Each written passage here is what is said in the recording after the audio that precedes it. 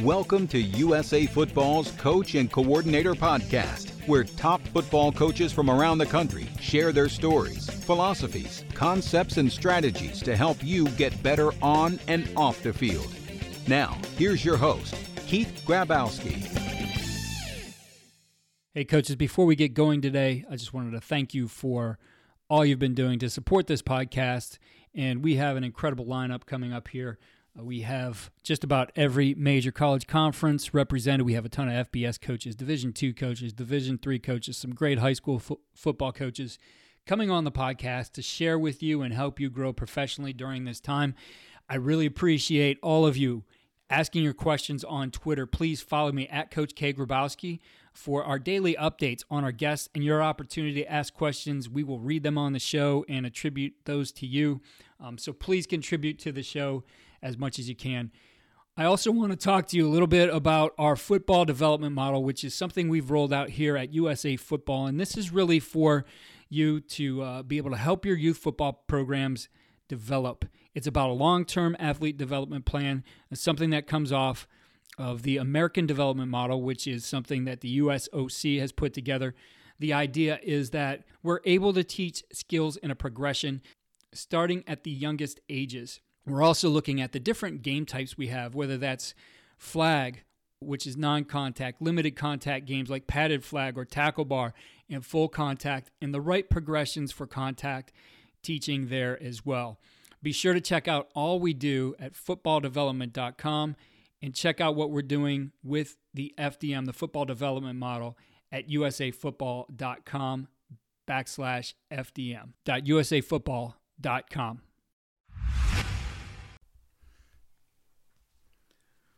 On today's Coaching Coordinator podcast, we're going to focus on defense and a little bit on defending the RPO and unbalanced, using safeties in the run game. And joining us to talk about that is the 2019 Football Scoop NAIA Co-Coordinator of the Year, the Co-Defensive Coordinator at the National Champion Morningside, Casey Jacobson. Casey, great to have you back on the podcast. Hey, thanks for having me, man. So for our coaches who want to know a little bit more about Casey's background, we did a podcast some time back, and we went over all his biographical info, the things he's learned through the game, things he believes in as far as building a culture, leadership, all those kinds of things. I'll link to that in our show notes. That's going to be one you want to check out. But today we'll focus on specific things here. As I mentioned, some of your beliefs in defending the RPO, unbalanced, using safeties and run fits, and manipulating the second and third level read players a little bit to mess with the offense. And I think it's very important, though, and Coach, we'll start with this. You said it to me as we were getting ready. Culture wins, right? And evidence of that, you guys are 29-0 over the last 2 years. And as you mentioned, you're doing this with, you've got good players, but these are regular guys. These are not guys going on to the NFL, though you guys play against those kind of guys. Yeah, at the end of the day, defensively, and we talk with our guys about it all the time. We've got to try and execute at 100% because if we take 100 snaps in a game and we play 93 of them awesome, you're still giving up. That means 7 bad plays. That's 49 points, and we've got to do everything in our power to be able to make those execution errors diminish and also to be able to overcome some of those execution errors. But a lot of it just comes down to, our guys and how they play the game of football in terms of how they believe in each other, what we do in terms of film study to try and be as prepared as possible, and then just being able to have simple ideas and simple plans in terms of making quick adjustments on the sideline so we can get back out there and try and get ourselves a turkey and get off the field, get our offense back out on the field. So, Coach, the RPO fad has not ended. Still trending in RPOs. And if you look at what we did with Virtual Summit, over 140 speakers, a ton. In fact, 2 right now as I'm sitting here on the RPO game. So defenses still have to defend it, and you have to think about those things. And, of course, right now it's like getting to be a matter of who has the chalk last, but execution an important part of that. Talk to us a little bit about your thoughts on defending the RPO. Well, first off, I don't know that you can call the RPO a fad anymore. No. I think it's here to stay. Yeah. I think it's here to stay, And it, the thing that it does is it makes you, and all those offensive guys, you always hear them, make them defend every blade of grass.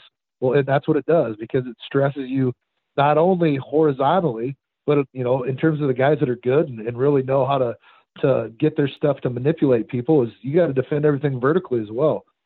So when we're looking at it, back in, 6 years ago, before this was all, kind of the new thing, our biggest thing was, I always talk with our guys about, hey, we want to, we don't ever want to be outnumbered. We don't ever want to be out leveraged, and you better know where your matchup is. So those were the three things that really dictated what we tried to do: numbers, leverage, and matchup. And what the RPO game did was it kind of made us, not necessarily rethink it, but man, I'm going to be able to have an extra player, but where am I going to put that extra player? 10 years ago, it was everybody already knew it. The extra player was going to be fit in the run. And you knew that that's where that guy was going to be. But now you've got to figure out, hey, where am I going to put this guy? Because I can gain a +1 advantage wherever I want on the field. It's just you better make sure that you're right, or you better be able to make sure that you're dictating, what play that they're going to run, in terms of if you're going to give a give read, or if you're going to give a pull read, or, how you're playing your coverage on the back end to try and be able to funnel that ball to the spot on the field that you want it to go. So, Coach, a big part of what you're doing with that is how you use your safeties, correct? Correct.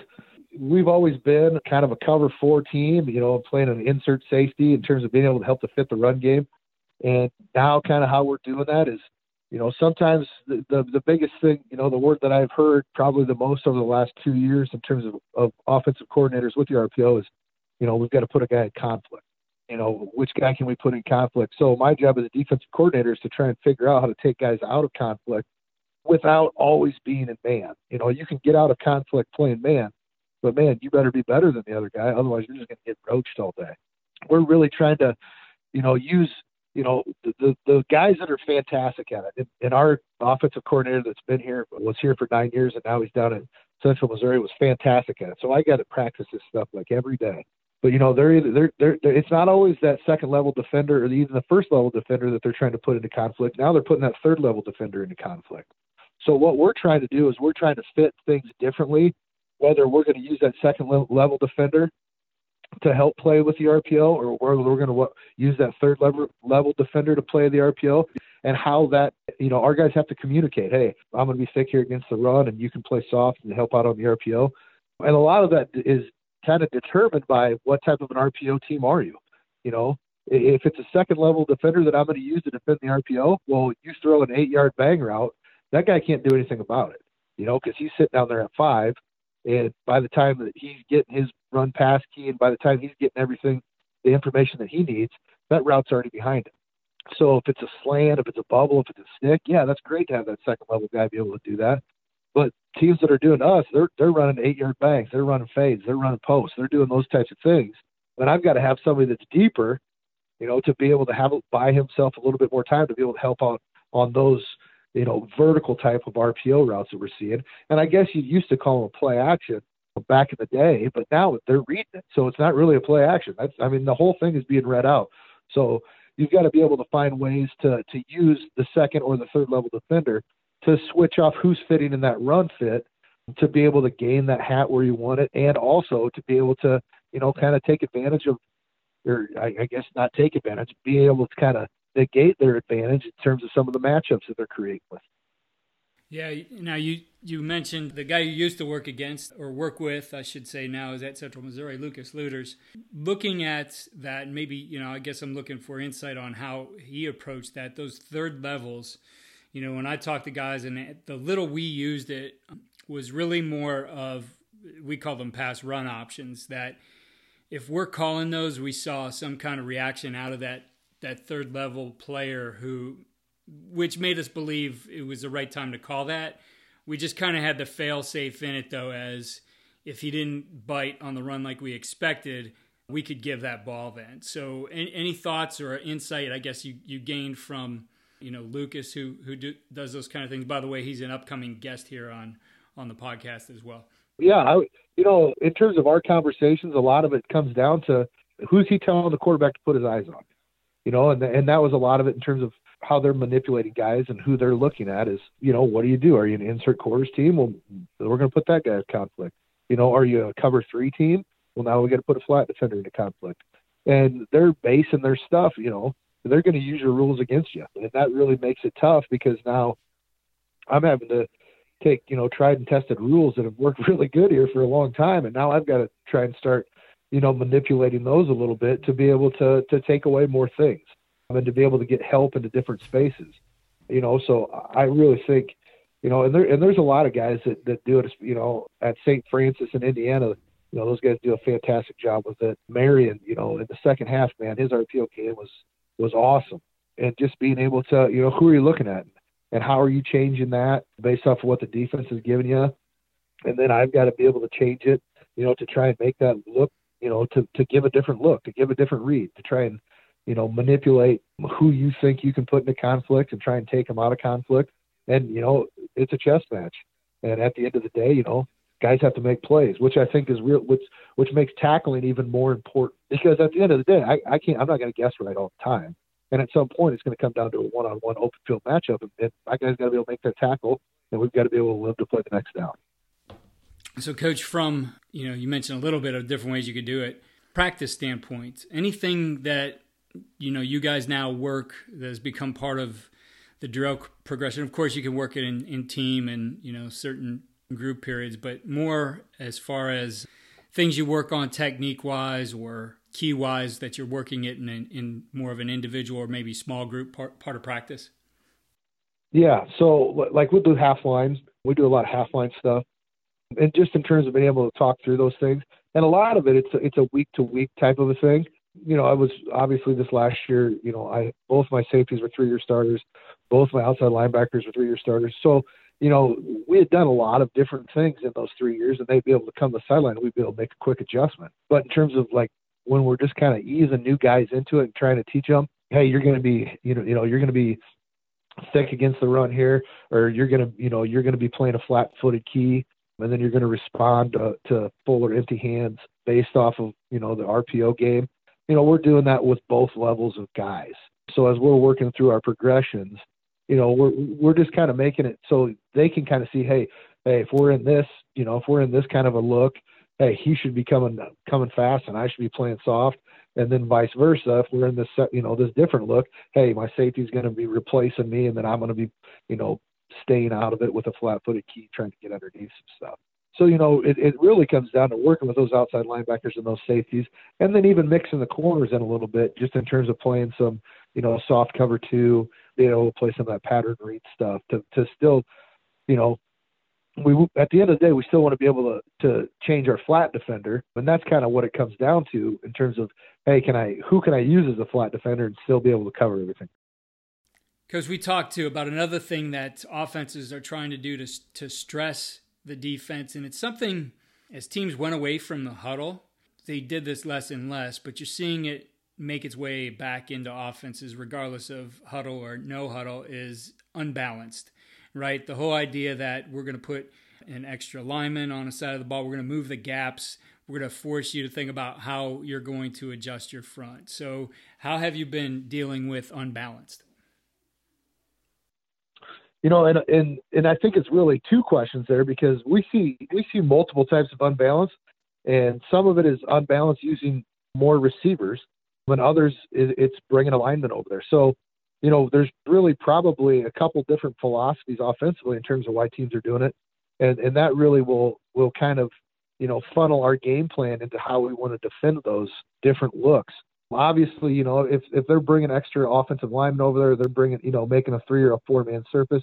We've got to be able to match that in terms of size and bodies from a number standpoint, and we'll bump our front and we'll play it, we'll just make a new center and we'll make the guard the center and we'll bump everybody over. We'll walk an extra linebacker down onto the line of scrimmage, kind of as a stand-up defensive end, if we feel that's in our best interest for that week to be able to control an extra gap down there. Some of the teams that are bringing in extra offensive linemen will actually, take a corner off and bring in an extra defensive lineman to try and, combat some of that stuff. But the one that we really work the most on is the different unbalance, with all the different wide receivers out there. And, these teams that are going up tempo and they're able to do that. They're out there in 11 personnel, and all of a sudden you've got to figure out which receivers on, which receivers off, who's eligible, what leverage do they have to run what type of a screen, who's eligible to go vertical on you, and trying to get all of that stuff communicated, leveraged, and find the right matchups in about 20 seconds is about all you get, because those teams that are going up tempo, they'll motion to it, or they'll just, they'll get a play and they'll come right out and they're in it. You've got to be able to have a plan in place so you can get out there and you can, obviously when you go into it, you're not going to know exactly what they're going to run when you see something new, but you better give your kids a plan to be able to, execute at least the basics of it until you can figure out where they're actually trying to hit you. And then you can kind of start moving your pieces around to try to take away what they're doing. But we have periods in practice, where when we're going against the service team, and we call it trouble, and we do it once a week, and it's not, it doesn't have anything to do with our upcoming opponent, except for some of the trouble stuff that opponent does. But it's trouble stuff that maybe we saw, 2 weeks ago, and it's some unbalanced stuff that, maybe we're going to see in 4 weeks, or, hey, I saw this on, Oklahoma did this against Texas. Be ready for somebody to come out and do something like this. So we're really trying to get through. We're trying to show them as many looks as humanly possible and allow them to recognize it, put themselves in a situation to not give up a touchdown, and just to be able to line up and play football. So, that whole 10-minute block, we're just throwing all kinds of different things at them from an unbalanced standpoint so that we can make sure we can line up, and we can make sure we can identify eligible receivers, and we can allow our guys to play with confidence. I love it. So who's in charge of that trouble period as far as the guy on the staff? Who scripts that up? Me. So I got to go back to some of the old offensive days, and I'll run trick plays out of it. I mean, it's just all kinds of different stuff. And we're just trying to get our guys to understand what can happen out of that, and it just to be able to see leverage of receivers and to be able to see, who's eligible. And a lot of these teams that are doing it, the thing that's a pain in the butt about it is they're going to all go up there, and all of them are kind of like, I don't even know. It's like a muddle line of scrimmage. I mean, you don't know who's off or who's on, and it gets a little bit chaotic. I'm out there yelling yelling at the refs, who's eligible, who's off, who's on, and they're snapping the ball. So you kind of just got to be able to fly by the seat of your pants and get all that stuff stopped. Reminds me a little bit. It took hold, I don't know, for maybe 2 years at the high school level, probably about, let's call it 9-10 years ago, with that A11 offense. It got outlawed because they didn't let you use the scrimmage punt formation, some kind of rule with that. They changed it to kind of outlaw this kind of football, but you're back to it. That's the exact thing, like trying to figure out who's eligible or not on this thing, and that's where it becomes tricky. So, I love that idea of having a trouble period. I can remember teams we've had was just, a lot of it would be more of a walkthrough, but, getting those things live on the field, making guys adjust. I mean, your description of everything that could happen in no huddle and where you guys could, bust a defense, you sold it to me. I mean, if there's offensive coordinators, they're putting it in right now because of how you describe that, Coach. Yeah, I mean, it's and like I said, we do it every single week, and it's not even necessarily what we're going to see that Saturday, but I want to be able to. I'm trying to build our kids' football knowledge, and if I can keep doing that every single week, by the time we get to the end of the season, hopefully, they've seen something similar, throughout the course of the year that they can say, hey, man, I remember that trouble period 4 weeks ago. There was something kind of looked like this. Let's see if we can't line up like that, and if that's going to be the answer to it. And it, like I said, it's it's everything. We run everything out of it at them, just to try and make sure they understand. We'll run veer option out of it. We'll run bubbles out of it. We'll run 4 verticals out of it. We're doing all kinds of different stuff, just in terms of so our guys understand where their threats are and what they've got to do to kind of neutralize those threats and put themselves in a position, because a lot of the times when teams come out in that stuff, they're going to have a plan, but it's unbalanced for them. It's not their base stuff either. So if you can get it shut down, they're not going to keep coming back at you with it. If your guys can prove, hey, we can line up and you're not going to fool us with this, well, then, they're not going to continually bang their head against that wall. They're going to go to the stuff that they're really good at to try and beat you with.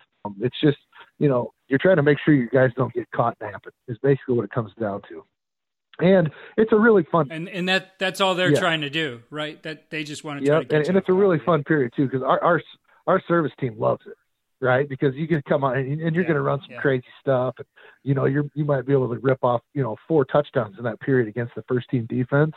And you can hoot and holler, and they can, do their chest bumps and all that stuff, and it's a good time. I enjoy that period because you get to do a lot of coaching, not necessarily in terms of scheme or technique, but just football knowledge. Hey, look at this. Look at how these guys are lined up. What can they do out of this? And it just lends itself to being able to create smarter football players. Well, Coach, speaking of trouble, have you seen anything this year that maybe is beginning to trend? I know I saw a ton of shallow cross mesh. We saw more and more of the no puller screens. So they're running a shallow behind the line or like an angle route behind the line. And receivers are releasing like they're on their stem and then turn into blockers. Lines pass blocking and they throw the ball underneath and there's all kinds of space. That's one. I actually just watched a clinic this morning on it. But anything along those lines, I guess stuff that you've started to see that you're looking at maybe different things in your research to account for? We saw a ton of shallow cross this year, the mesh route. I mean, a ton of it.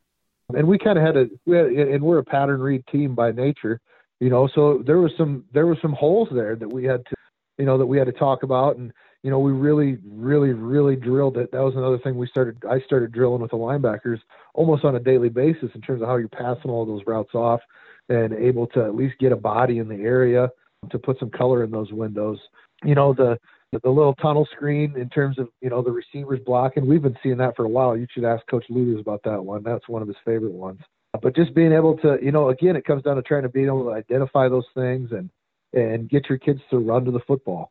But I would say the biggest things that we saw this year, I would say the mesh, and then, insert zone really was a big thing with an H-back, just in terms of using the RPO with it, bringing that guy in and inserting him into the line of scrimmage, because when they're doing that, they're kind of burning a couple RPO players, they're burning some of your run fitters and the RPO action that they were able to have off of that. So those were some of the things that we really saw a lot of this year and had to kind of come up with answers for and try and, manipulate some gaps on the line of scrimmage to be able to keep some of our guys out of conflict. With your approach to those new things, without giving away the stuff you're developing, I guess, when you look at those and if it gave you problems during a season, how do you go about, either fixing that, looking how you adjust your defense, maybe finding a new answer? I mean, is there an approach you take to it when you're in the off season before you hit spring ball? Yeah, absolutely. So, we came up with a couple things and unfortunately we didn't really get a chance to see them in action with, spring ball being shut down. But, in terms of if they're moving blockers, you've got to be able to account for somebody moving, in terms of guys that are static on the line of scrimmage or guys that are, at linebacker. How are you adjusting to those moving pieces? And, it's really hard to, if you're treating it like a chess game, it's really hard to counter a queen's movement with a pawn. Being able to put your guys, using different personnel to be able to account for those movements. And the other thing, that I guess, it's not anything new, but it just comes down to, at the end of the day, you're going to say, hey, we got to stop this. And you've got to put your eggs in that basket of, hey, we've got to stop this. If we don't stop this, it doesn't matter about the other stuff. And making sure that you're really good at stopping what you want to stop and then finding ways to, you're not going to necessarily be able to stop the other things, but you're going to try and, keep it from turning into big plays on you.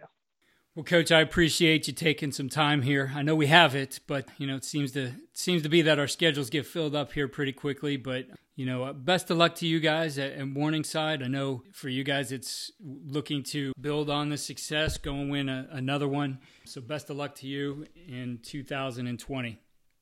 I appreciate it, man. Thanks for everything that you're doing, during this stuff. It's that what you're doing and putting this content out, man, that's invaluable. Right now is a time where coaches are trying to get out and learn stuff, and unfortunately we can't. But we're able to have, some of these different avenues now to try and learn and find some new stuff. And I just really appreciate it, man. Thank you. Thanks. I appreciate those words, Casey. Coaches, again, I want to remind you of what we're doing with the football development model. Please push this down to your youth coaches. I think this is a great way for you to get some organization and structure beyond what you've already done. Check it out, all of our program development for youth football at fdm.usafootball.com. Again, check out our systems for blocking, tackling, and defeating blocks at footballdevelopment.com. If you register with your email, you get your choice of 3 free videos. There's some great things in there. I think things that as you get going again, you can get into the summer and maybe make up on some things that you might have lost if you had a spring ball, if you had time here in the spring to work on football. Some great drills for all those phases of contact. If you're enjoying the podcast, please head over to iTunes or your platform and give us a 5-star rate. If you have a minute, write a review. We really appreciate it, and we will read your review on our highlight show that we do at the end of the week. Thanks for listening to USA Football's Coach and Coordinator Podcast. For more resources, visit the Coach Performance Center at usafootball.com.